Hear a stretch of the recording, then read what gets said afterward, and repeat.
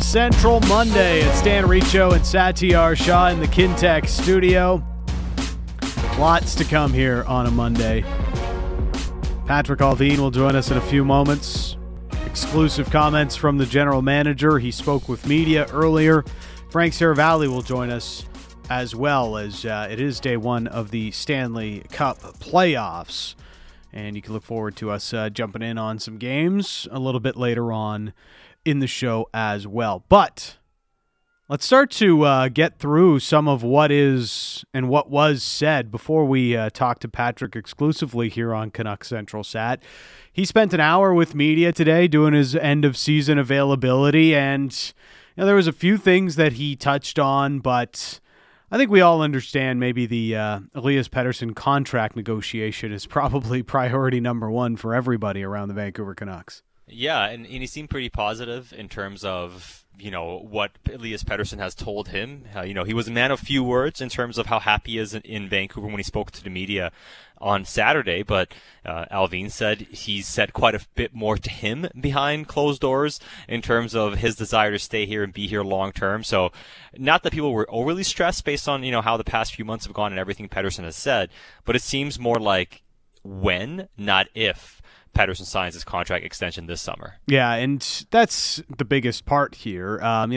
Technically they cannot have negotiations right now, but this is more about, setting it up. And he talked a lot about the relationship that he's been trying to build with Elias Pettersson and those kinds of things. And let's hear from Patrik quickly on what he had to say about Elias Pettersson. I have good communication with Elias here, and even going back to last year when we first started to work together here, and the communication we had leading into summer, the importance for him to be prepared, and I think he really took a big step here in maturity. And for the most of the year, really impressive two-way hockey, really impressive how he carried this team and also helped other players around him to get better.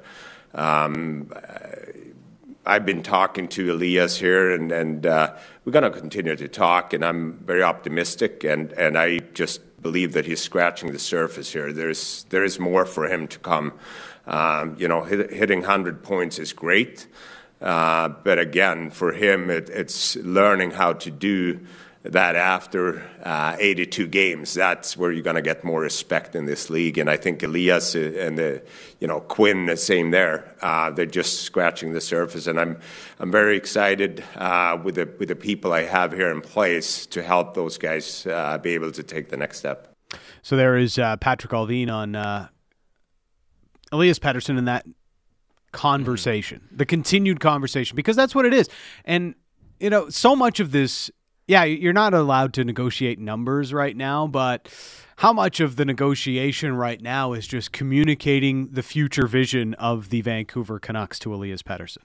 Well, I think that's a huge part of it, and I think how he perceives or receives that gives an indication of his desire, and the other one just comes down to just point blank talking about the desire to stay here and working something out. Now, JP Barry was on Donnie and Dolly today, and Rick had, the quotes on his Twitter account in terms of, hey, this is going to be a big negotiation, a big term, big contract, and they're going to take their time. I think it's pretty clear that everybody knows what it's going to take, ballpark, and it's not going to be easy to get it done. But when you already have an idea of, hey, this is a superstar type player, this is what superstars get paid, everyone kind of knows what the money's going to be. It's just working it out. And I think the little things like the bonus structure when the no move clause kicks in, things like that is going to be what takes up most of the times in terms of these negotiations, I'd bet. And we'll talk a little bit more about this with Patrik when he joins us in a moment. But before we get to that, he also was talking about JT Miller negotiations,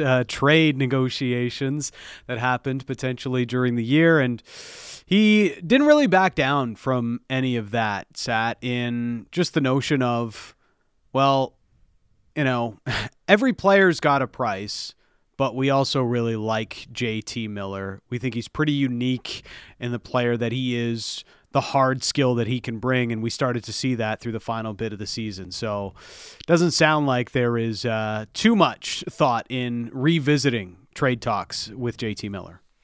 No, and I think what he's done, though, is leave the door open enough that you can't come back and say, if something happens, that, hey, I didn't tell you it's not going to happen. And it's kind of been a standard line from them, right? It's like, hey, we have to listen to any trade calls that come in. That's our job to listen. Even Gretzky can get traded, which means it's unlikely any of these guys get moved, our top guys, but we have to listen if somebody calls and makes it worth our while to have the discussion. And I think that's been a pretty standard company line from these guys. But you know what that does, though, Dan?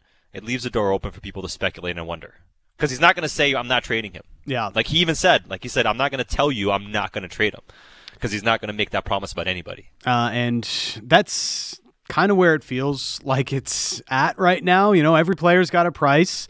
And, you know, if somebody's willing to meet it, then maybe we'll listen. But otherwise, JT Miller, we're very happy having him as a Vancouver Canuck. We'll dive into more of what he said with the main media, and we'll have some takeaways from our conversation with Patrik once we speak with him. And let's bring him into the conversation right now. It is General Manager of the Vancouver Canucks, Patrik Allvin, joining us exclusively here on Canuck Central. Thanks for this, Patrik. How are you? Pretty good. Thanks for having me here, guys. Do you get a week or two to relax and maybe just watch some of the Stanley Cup playoffs before you really dive into the offseason? What's the next few days for you? Well, it's again, as I said, it's never fun sitting here not playing at this time of the year. So we got a lot of work to do here. Just finish up the exit meetings with the players. We got staff meetings coming up, and I got to head over to Europe for the World Under 18 this weekend and spend some time with my amateur staff. So I will have a busy spring. Well, I mean, may as well just get into what you just mentioned about the draft. And it's clear, well, it's not clear where you guys are picking yet because we'll see what the draft lottery has in store for us. And believe me, we all want the best pick possible. But if you guys are sitting there at number 11, what do you think of this year's draft so far and the importance of holding on to that pick, perhaps?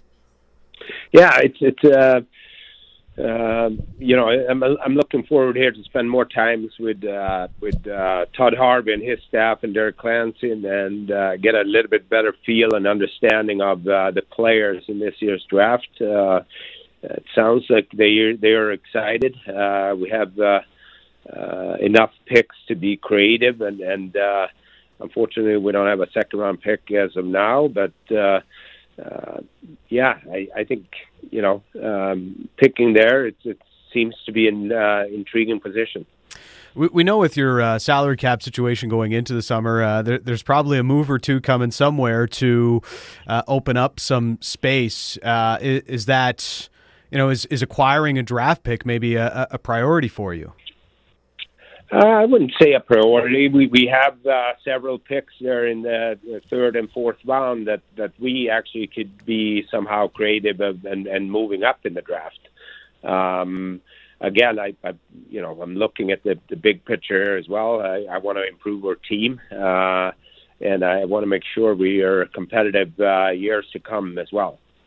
Well, from the outside, and I know, Patrik, we discussed this a little bit after the trade deadline, and you mentioned that based on your conversations around the league, you felt like there are avenues to move salary off your books this summer. But based on what you're looking at this year, you mentioned the draft, is there a possibility that you can move, salary off your roster, but at the same time also get some value back in return? Is that a possibility?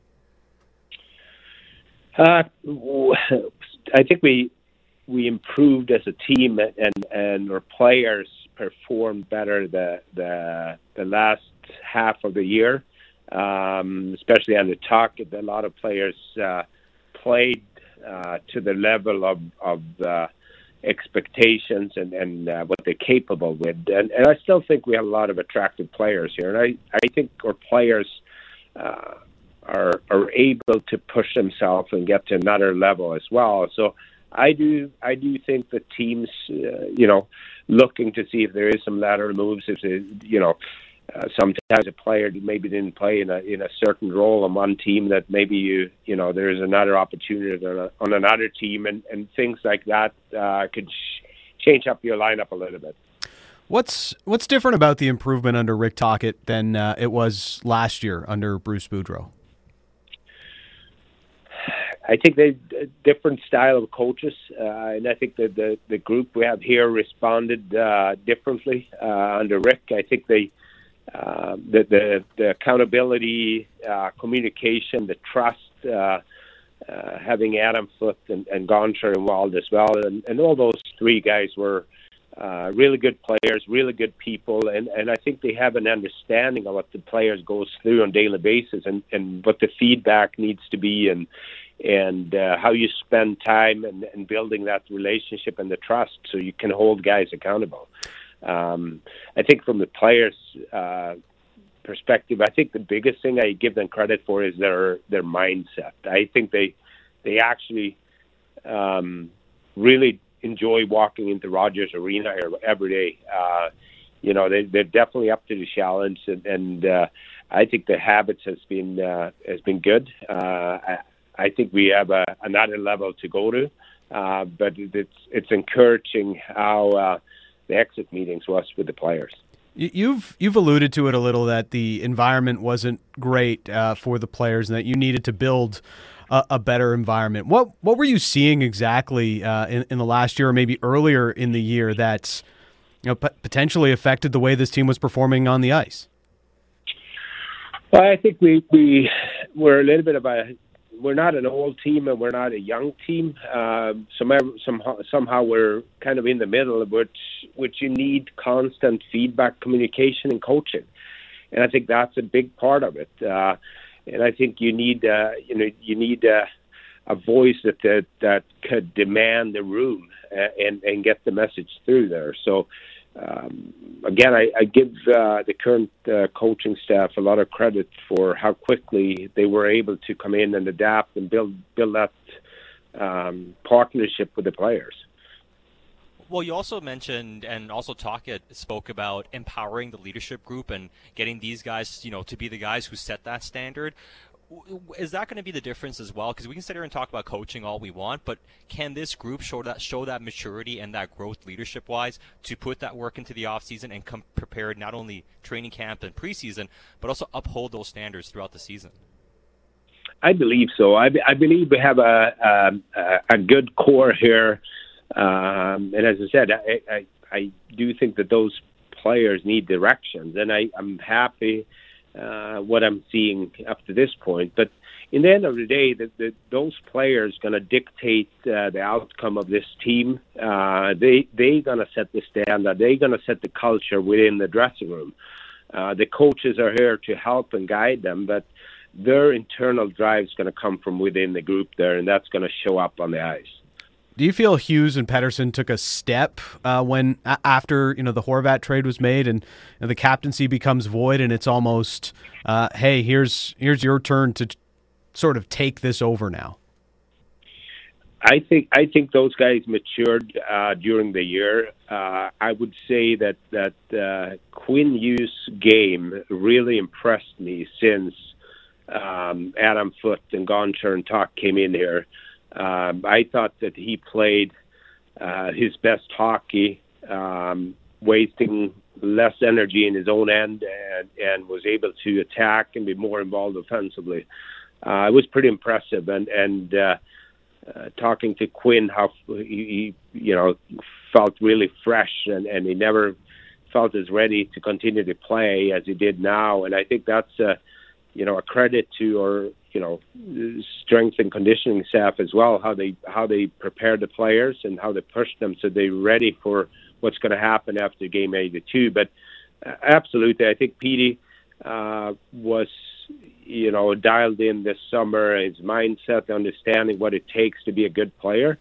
I think now there are in the stage of the career where the respect around the league is going to come what they can provide in the playoffs. And I think they are extremely eager to get in there and to play up and show the league that they're top players. Well, and as far as naming the next captain for the team, obviously you have a few guys who are options and could be candidates. Is it important to get one, have one in place at some point next year, or is it maybe better to let next season play out and see who really emerges as the captain?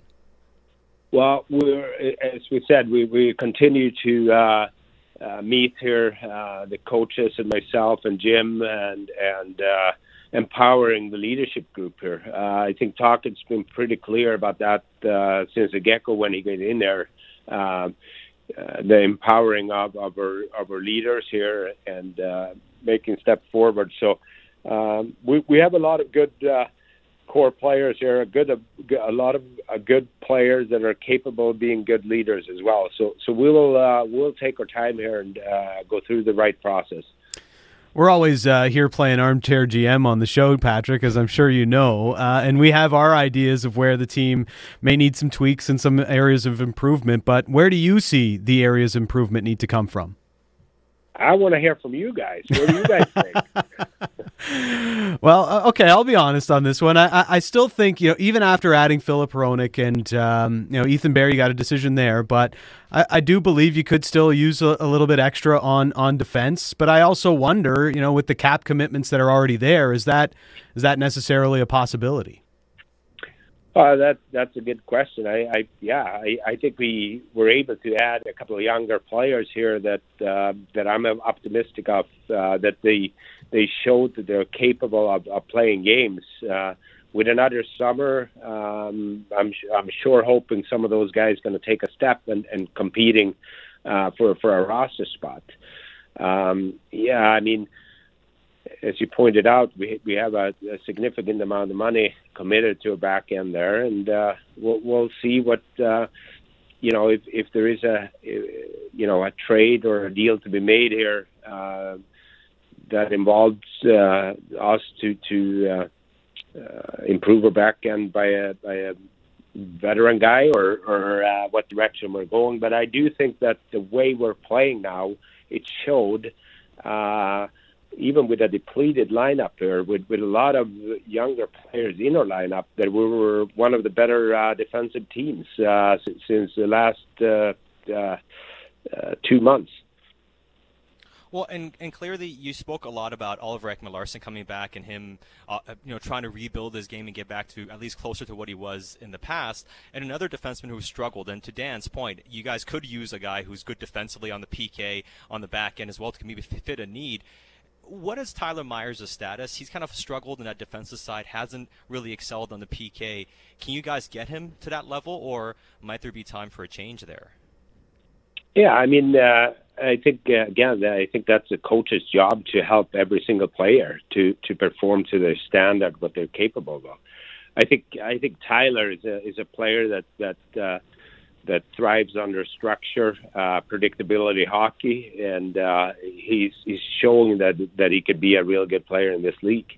And I think he actually played and performed better the second half there as well. On forward, we've talked about it. We've seen improvements from a lot of players after the coaching change. Connor Garland scores that hat trick in the final game of the season. Beauvillier really had a strong, record after you acquired him from the New York Islanders.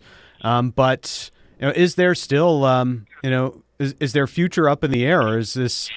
Do you see that you can have most of your improvement come from within on this roster? Yeah, I think that's something we're going to discuss here over the next couple of weeks with my staff here and look at the options, what's available in the summer and potentially trades, and also excited to see the younger players in Abbotsford. I think I said it last year that I want to have internal competition. I believe that we have a lot of younger players now that actually can compete for ice time and roster spots here, and that will push this team and this group forward. Well, and as far as, Elias Pettersson, you mentioned, that he said a few more words to you than telling us he wants to stay here, and, you can only do so much until you get to July 1st, but philosophically, when it comes to signing a player like him to a massive contract, and we know it's going to be a big one, what's the biggest challenge? Is it the structure of the deal, or is it a bit easier knowing what range you're in money-wise and then figuring everything else out? Like, what makes it more challenging when it comes to these big deals for players you clearly want to keep?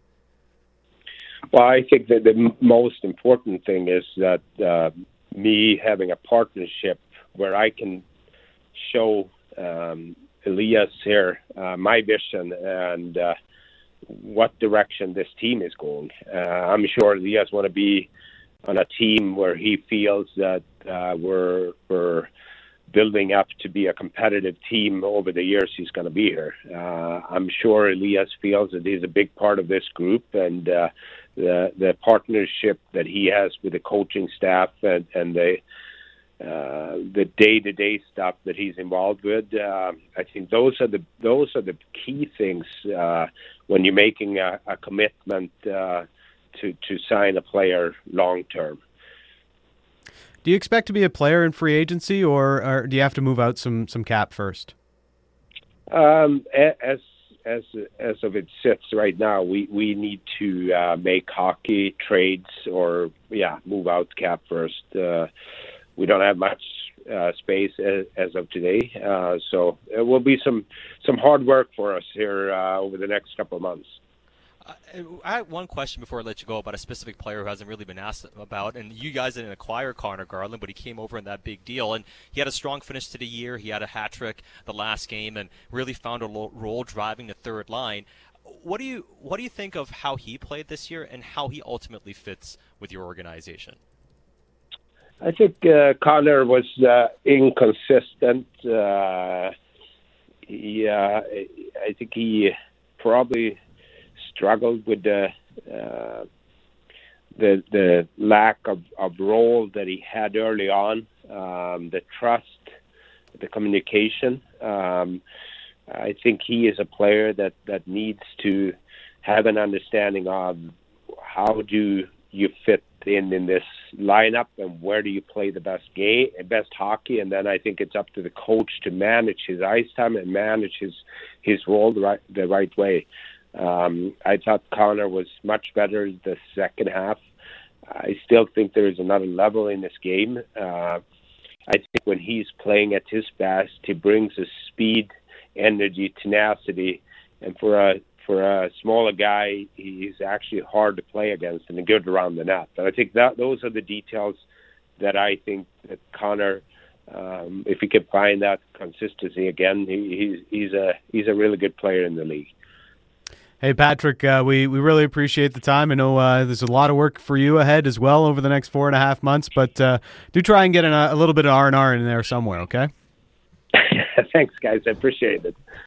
There is Canucks General Manager Patrik Allvin joining us here exclusively on Canucks Central. Some thoughts on the draft, what they may do with their pick, the leadership, Elias Pettersson, and what they could do in the offseason, Sat. And I don't know, from everything I've heard today, we'll elaborate on this a little bit more in the second hour of the show, but it sounds as though they're expecting a lot of internal improvement from this roster. Yeah, I mean, and that's kind of the theme we heard earlier today and what he said here today when asked a bit more specifically about the back end, about players that they need and what needs to happen. And he's essentially saying it's going to be hard to move money off this roster. We have to make hockey deals, and we're hoping that the coach is going to make a difference, which may not be very convincing when you look at a couple of the veteran defensemen who struggled, and we talked about OEL and Tyler Myers. And we'll see ultimately what happens. One thing I kind of took away from today, he was very cagey, Allvin. Mm-hmm. Didn't really give away anything. He didn't want to put himself into, he didn't want to answer yes or no questions, or this guy going to be here or not questions, and left the door open. I think what he was trying to do is say as little as possible without being held to anything. That's kind of the sense I got, because we asked him specific questions about, hey, the draft pick, about certain players, and he kind of didn't answer specifically, which tells you he's being a bit cagey. Yeah, and not wanting to tip his hand as to what exactly may happen with the Vancouver Canucks this offseason. But we did get some info, and we'll talk a little bit more about it coming up a little later on in the show. Up next, Frank Saravalli on Canucks Central.